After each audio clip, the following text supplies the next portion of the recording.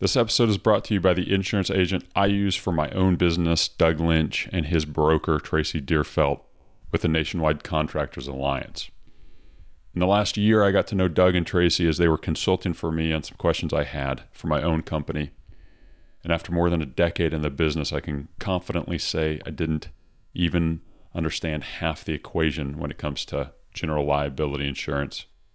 I'm confident actually that very few builders do. I had some big gaps in my understanding and even more in my coverage.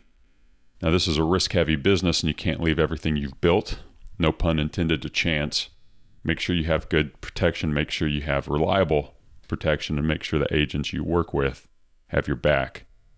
Doug and Tracy are by far the best I've found in the business, or I wouldn't use them myself. They assessed my particular business, built me a customized plan around it, and now, of course, I sleep better at night as a result. Visit douglaslynch.com and nwcalliance.com to learn more about how insurance and other solutions can really work for builders.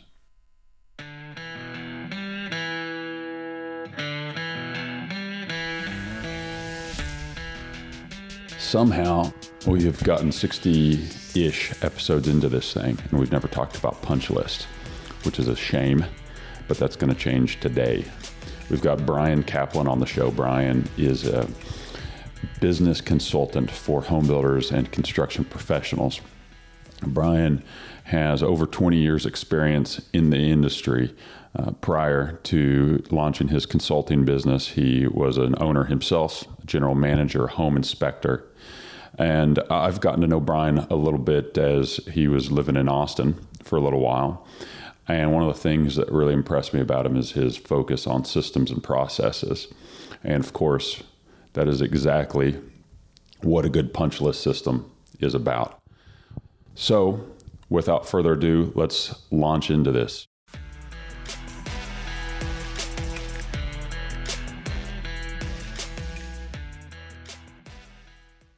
So, Bryan, we're talking about how to eliminate punch lists and specifically why a checklist system is the solution to something that plagues so many of us. So there's a lot of good stuff to dive into here. I want to start, though, real high level analysis, because as you and I were talking about off air before, everybody, it seems like there's no standard to terminology in this industry. So let's first start with something that seems very basic. Define for us exactly what you're referring to when you refer to the punch list. And that's a great point that you've raised. And I think that everybody does have a different kind of qualification for what this is. So for me, I kind of look at it, I look at two different things. I look at a punch list being, these are all the items that we need to complete in a building project. They are highlighted by our team, often highlighted with our client walkthrough. So if we're doing like a substantial completion walkthrough, there's a lot of items that are going to go onto this list. And these are items that we need to complete either prior to their occupancy or, shortly after they actually occupy the house. So it's really those little sort of to-dos. And the one thing I really like to clarify, and I'm glad you asked for the definition, is from a mindset perspective, punch list is still paid work. It's not deficiency work, and they are separate things. And so that's a really important clarification as we start this podcast today. Okay. Let's actually get into that, because now you really piqued my interest. So paid work versus deficiency work. How do you define each of those, and how do you determine which goes where? Yeah. And one of the things that I've talked a lot about, and I've just experienced a lot in my 20-year plus career, is that clients start to evaluate where the paid part of their process ends and where the unpaid part tends to begin. And when we talk about unpaid part, we talk about maybe deficiencies, for example. So this would be like work that has already been done, has been paid for, but it's not up to standard. You're in full agreement as a builder that this is not up to standard and something that you're going to correct, and it's typically at the builder's cost. Whereas when we talk about things that are on the punch list, this is work that's happening in progress, and it gets a little murky here. So I'll try to keep the lines clear, but there's always kind of, I used to say to people, there's anywhere from 2 to 5% of your project is going to be errors. And, basically, there's a really good quote here for this. When I was at IBS this year, John Crabb said that he's a builder outside of Knoxville, Tennessee. And he said that, your house is man-made. He said, Jesus was a carpenter, but he wasn't one of the carpenters that worked on your house. And I just love that line because it really helps to exemplify and really humanize it for people to understand. Hey, look, we're human. We're professional builders and we build to a really high standard, right?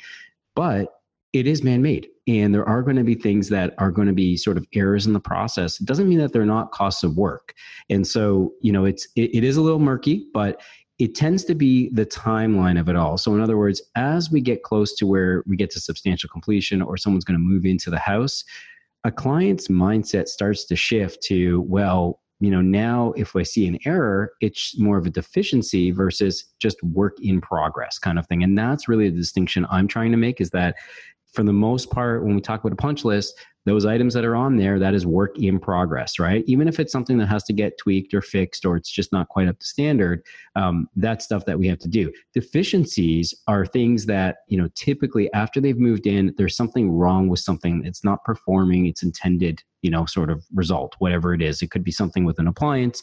There could be, a shower valve, which is a very common one where the hot water isn't quite calibrated properly. Those are what I would call more like deficiency items. Yeah. Okay. To throw a few examples out here just to understand how you break this out. If you're walking a house with a client and you're walking up the stairs and there's some scratch up the stairs, and the way things always work out in construction, you don't know exactly who, you can't ever prove who did it, but there's a scratch there. And they come back and say, well, this is something that obviously somebody on your crew did. So I want to add this to the punch list, but I shouldn't have to pay a few $100 for the drywall and painter to come back and do it. How is that negotiated? And I guess it all depends. Again, for me, it's all about the timing. So if that's something that they're noticing once they've moved in and they've been in there for a few weeks, and then they say that this is a touch up here or there or whatever, then for me, how I always used to price jobs and approach the process was that our painter would always build in about 4 to 6 hours of, basically we call it extra time, or after they moved in, and likely that scratch up the stairs is from their movers. But of course, there's no point in getting into an argument with a client about who made the scratch, as you mentioned. So the idea would be that I would actually treat that at the cause and just kind of build that into our kind of costing.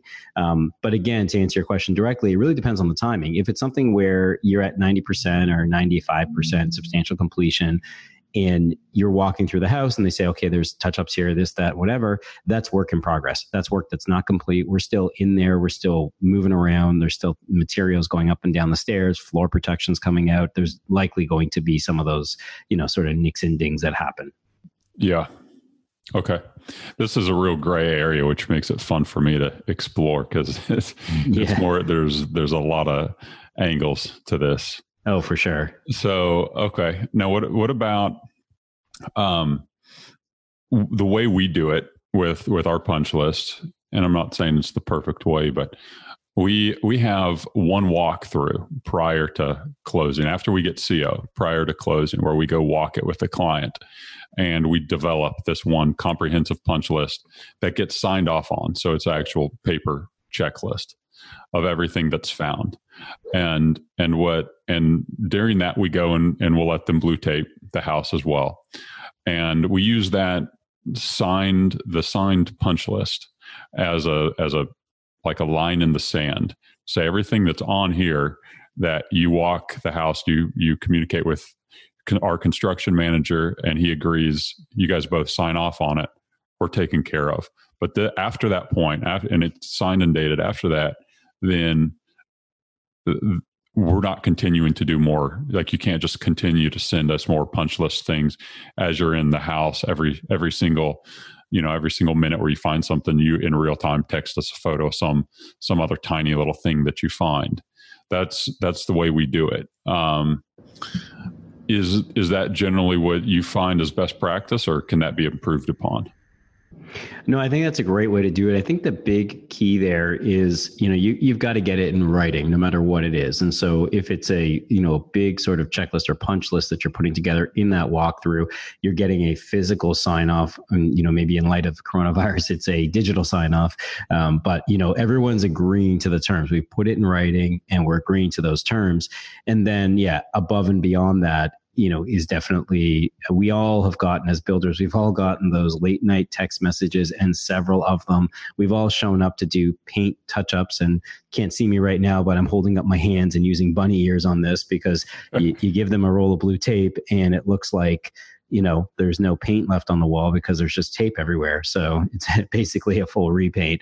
And so we know how that can really quickly spiral out of control. And I think the reality is, as you said, it's really a gray area, because when it comes down to it, there might be some sort of defect with the product that actually presents itself 3 weeks, into, once they've moved in. You've got your certificate of occupancy, they move in, you did all your punch lists and everything, but then something breaks or something just stops working and stops functioning. And then, how do you treat that kind of thing? And so I think there's always going to be exceptions to the rule.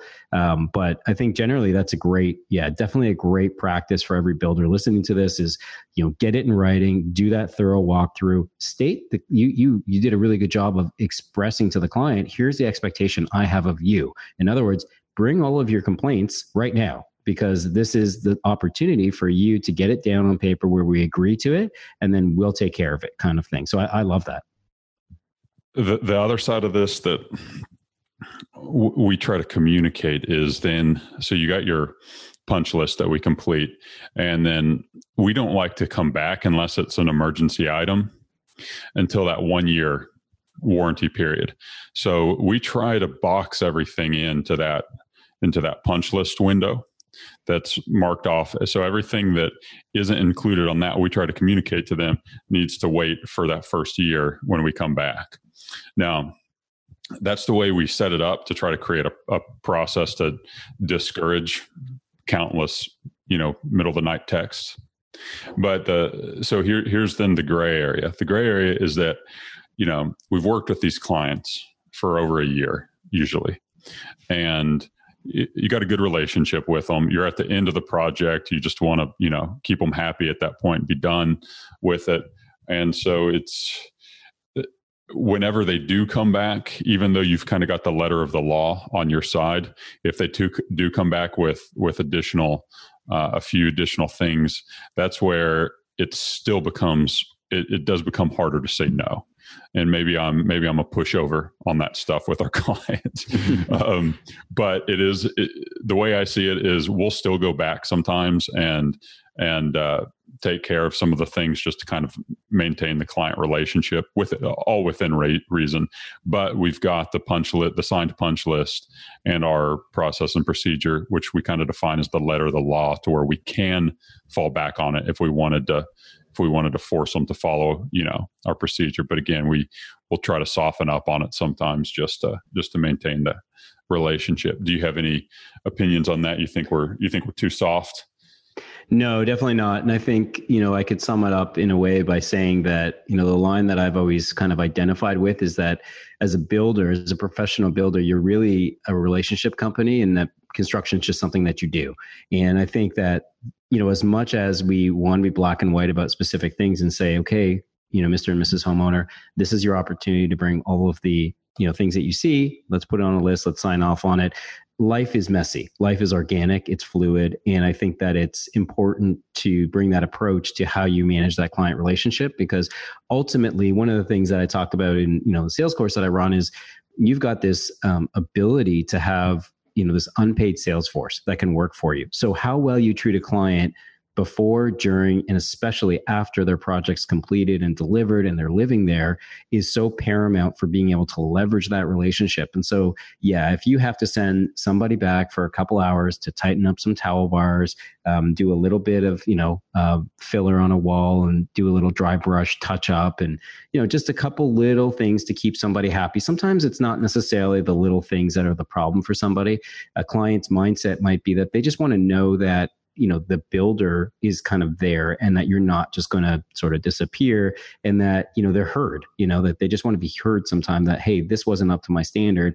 and they want to see how you kind of react. So I think definitely, again, life is messy. It's not black and white. There's definitely a lot of gray here. And I think, you want to set those expectations at the beginning of it, but then you also have to judge this, right? You know that there are some people that if you give them an inch, they'll take a mile. You also know that there are some people that might put down a few things on the list, and then as the time rolls around, they've kind of forgotten about it, and it doesn't really bother them anymore. They're not hypersensitive to it. And so, as a business owner, of course, we have to judge our clients and know which ones are kind of red flag clients. And you'll know this by now because you've, built a house with them. You've been in a relationship for at least a year with them, and you're going to know kind of what their tendencies are. So no, I think the approach is great. And as I said, I think, focusing on the relationship is something that I always talk about over kind of the transaction.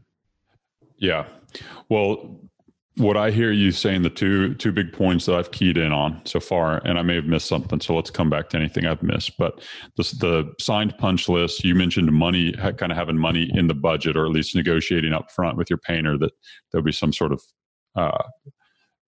call where they'll come back and within a certain scope and do some stuff, which we do, and I 100% agree with. What are some of the other things? Do you have any other bullet points that you feel like builders need to hit when they're thinking about this punch list? Yeah, I think the big one for me is just that, the reason that checklists in general are so effective is that it gives people an opportunity to catch things that are kind of hiding in plain sight. So let me unpack that a little bit. And when we talk about, kind of looking at a punch list, that's kind of like the end of the project, right? And you can call it a punch list or you can call it a checklist. They're really one and the same. It's basically a form, whether it's a piece of paper or it's a digital platform with to-dos. And, you're writing in all the things that are kind of left to be done. The difference is that a checklist can actually be predictive. And so again, the punch list is at the end. The checklist is something that, really is putting this into place in your company. It's a point to sort of systematize the business. And I always sound silly when I say systematize, but apparently that's the right word. Systemize is not the right word. So I just want to clear that up for anybody listening and wondering why I'm saying that. But, using a checklist system allows you to kind of catch these things before they're actually becoming problems. And so a second ago, I said that, these errors and these challenges or things that are going to end up on a punch list, they might hide in plain sight. And, I've got countless examples. Obviously, we're doing a podcast, so I can't show some of these physical examples, but I've had so many instances in my own construction career where you've walked by something day in and day out. You don't recognize it being an issue. A simple one would be if you've got, an area of a house that you're building and there's going to be a wall mounted handrail. So it's going to have a stem bracket that's got to get secured into a wall. I can't tell you how many times I've seen over my construction career drywall being opened on the backside of that, whether it's a hallway or wherever it is, so that, plywood or some sort of blocking can go in so that there's a strong attachment for that handrail.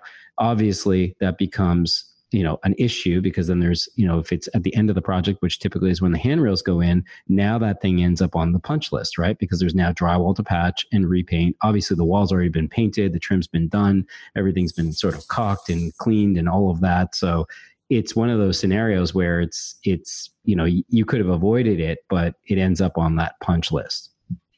Yeah. Okay. I'll tell you one of the things that that for us is key, and I may be going off the rails a little bit, but I want to mention it before I forget it.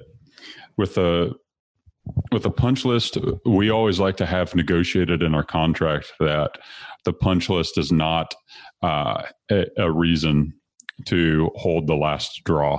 So that's always a big thing, where sometimes punch list items can, even things that get negotiated, like we're talking about up front and signed off on, can still take a few weeks to perhaps complete them all. Sometimes they might require kind of longer lead times thing where you're ordering a replacement toilet lid that got broken or whatever. So for us, it's important in our contract to have up front that the final draw is not contingent. The payment for that is not contingent upon completion of the punch list. I've seen a lot of builders go wrong with that. So I think it's worth throwing this into the conversation. Yeah, absolutely. And I think it really comes down to just managing that relationship and setting those expectations with the client.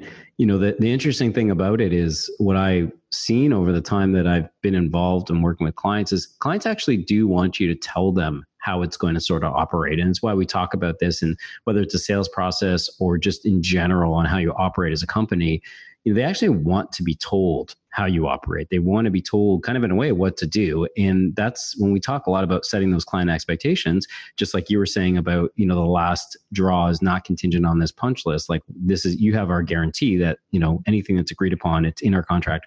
This is what we're going to sort of complete for you. But yeah, you can't, things can drag on for a very long time. I've had, super high-end houses that we've built where there's, something wrong with a fixture that might take 6 months to get. And obviously, if you've got a large balance outstanding, which hopefully you don't by the end of a project, but if you do, that can cripple, small business very easily. So I think it's a great process to have that in your contract for sure. Yeah. I'll share this with you. You may already know this, but here's a pro tip. So my longtime director of construction says, rather than just giving the clients a roll of blue tape, he gives them about a foot of blue tape, or I don't know exactly how much he gives, but something that's much less than a roll to help encourage or discourage people from using that whole thing up, which is kind of human psychology. I think it's a fantastic little hack. Oh, for sure. Keeps people tend to use up exactly what's given to them, So. Yeah, that's brilliant. I actually had never thought of that. There's been times where I've only had a partial roll and thought, oh yeah, this will be good enough. But yeah, specific, like a foot or 2 feet of it is actually very clever. Yeah. Yeah. And then at a minimum, they got to come back and ask you, for another stretch, which will dissuade some people. So for sure. Absolutely. Well, I like your checklist approach. I think it's systematic. I think it's rational and practical, which are several qualities that really intrigue me about it. It reminds me of a book I've wanted to read. I've never actually read. You probably have, called, is it the Checklist Manifesto? Yes.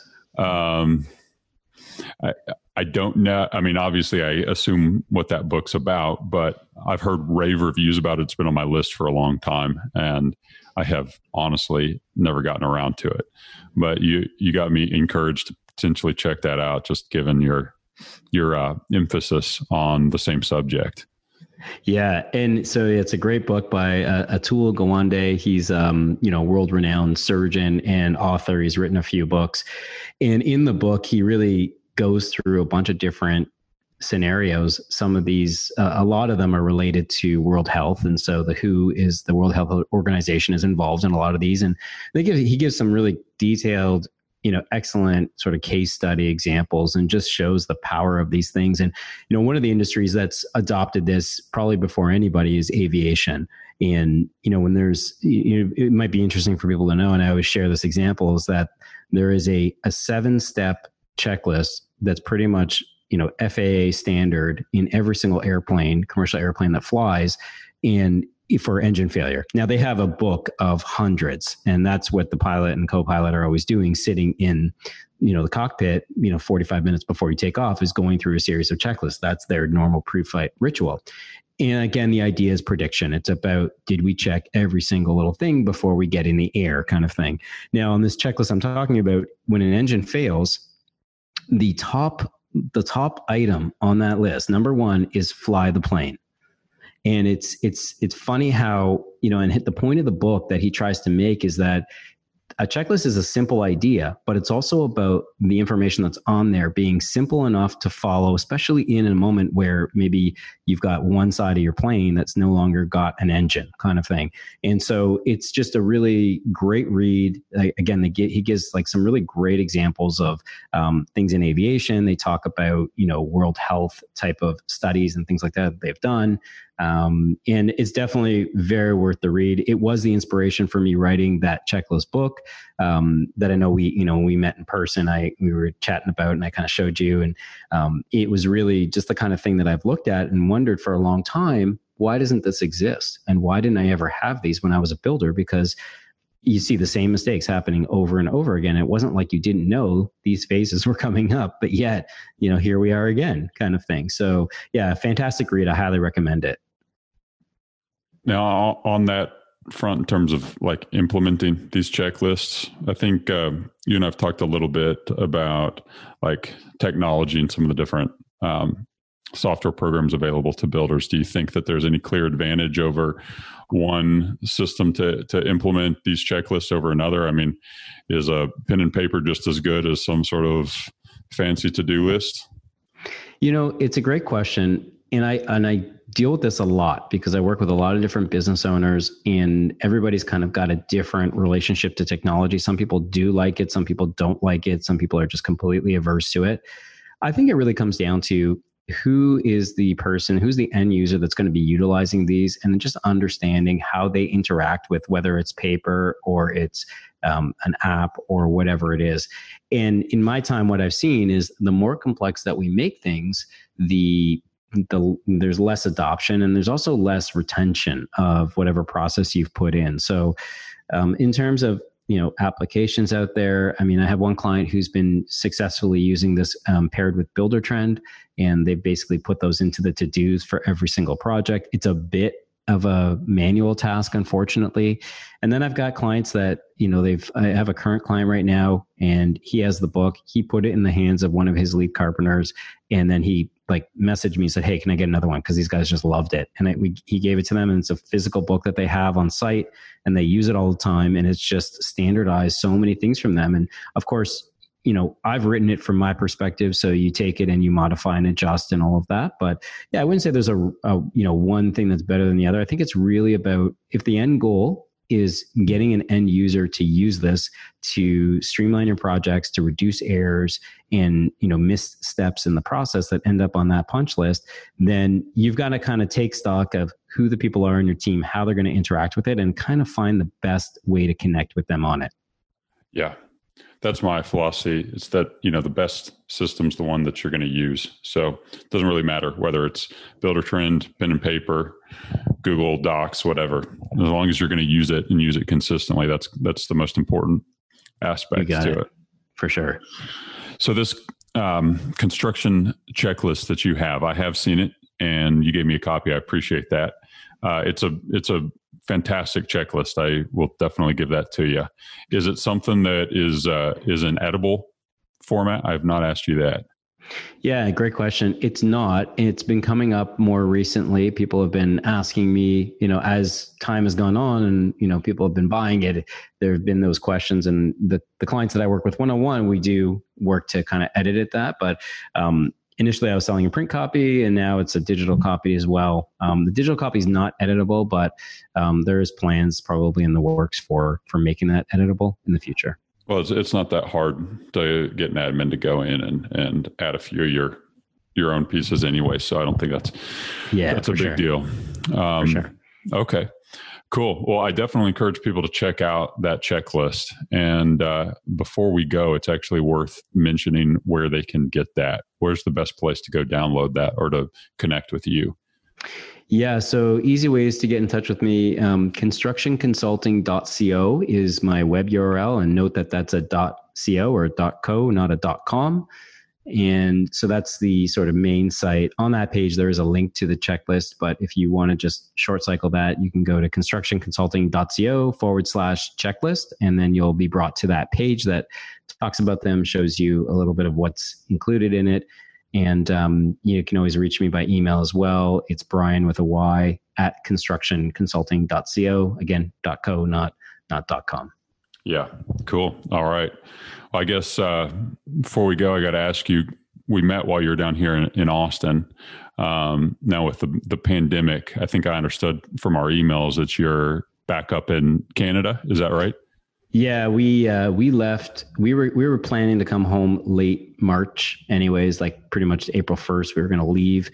And, with all the pandemic stuff, the health insurance companies were basically pulling policies and saying if you stayed after March 23rd, that you would no longer be covered for health insurance. And obviously not a good situation if, you're not a citizen of the country. So we ended up splitting and driving up to Canada. So we've been here for just over a month now. We've been back.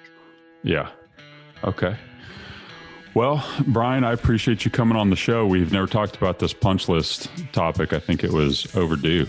You were the man for the job. So thank you. Yeah, my pleasure. It was great to chat and finally connect with you. Yeah, likewise.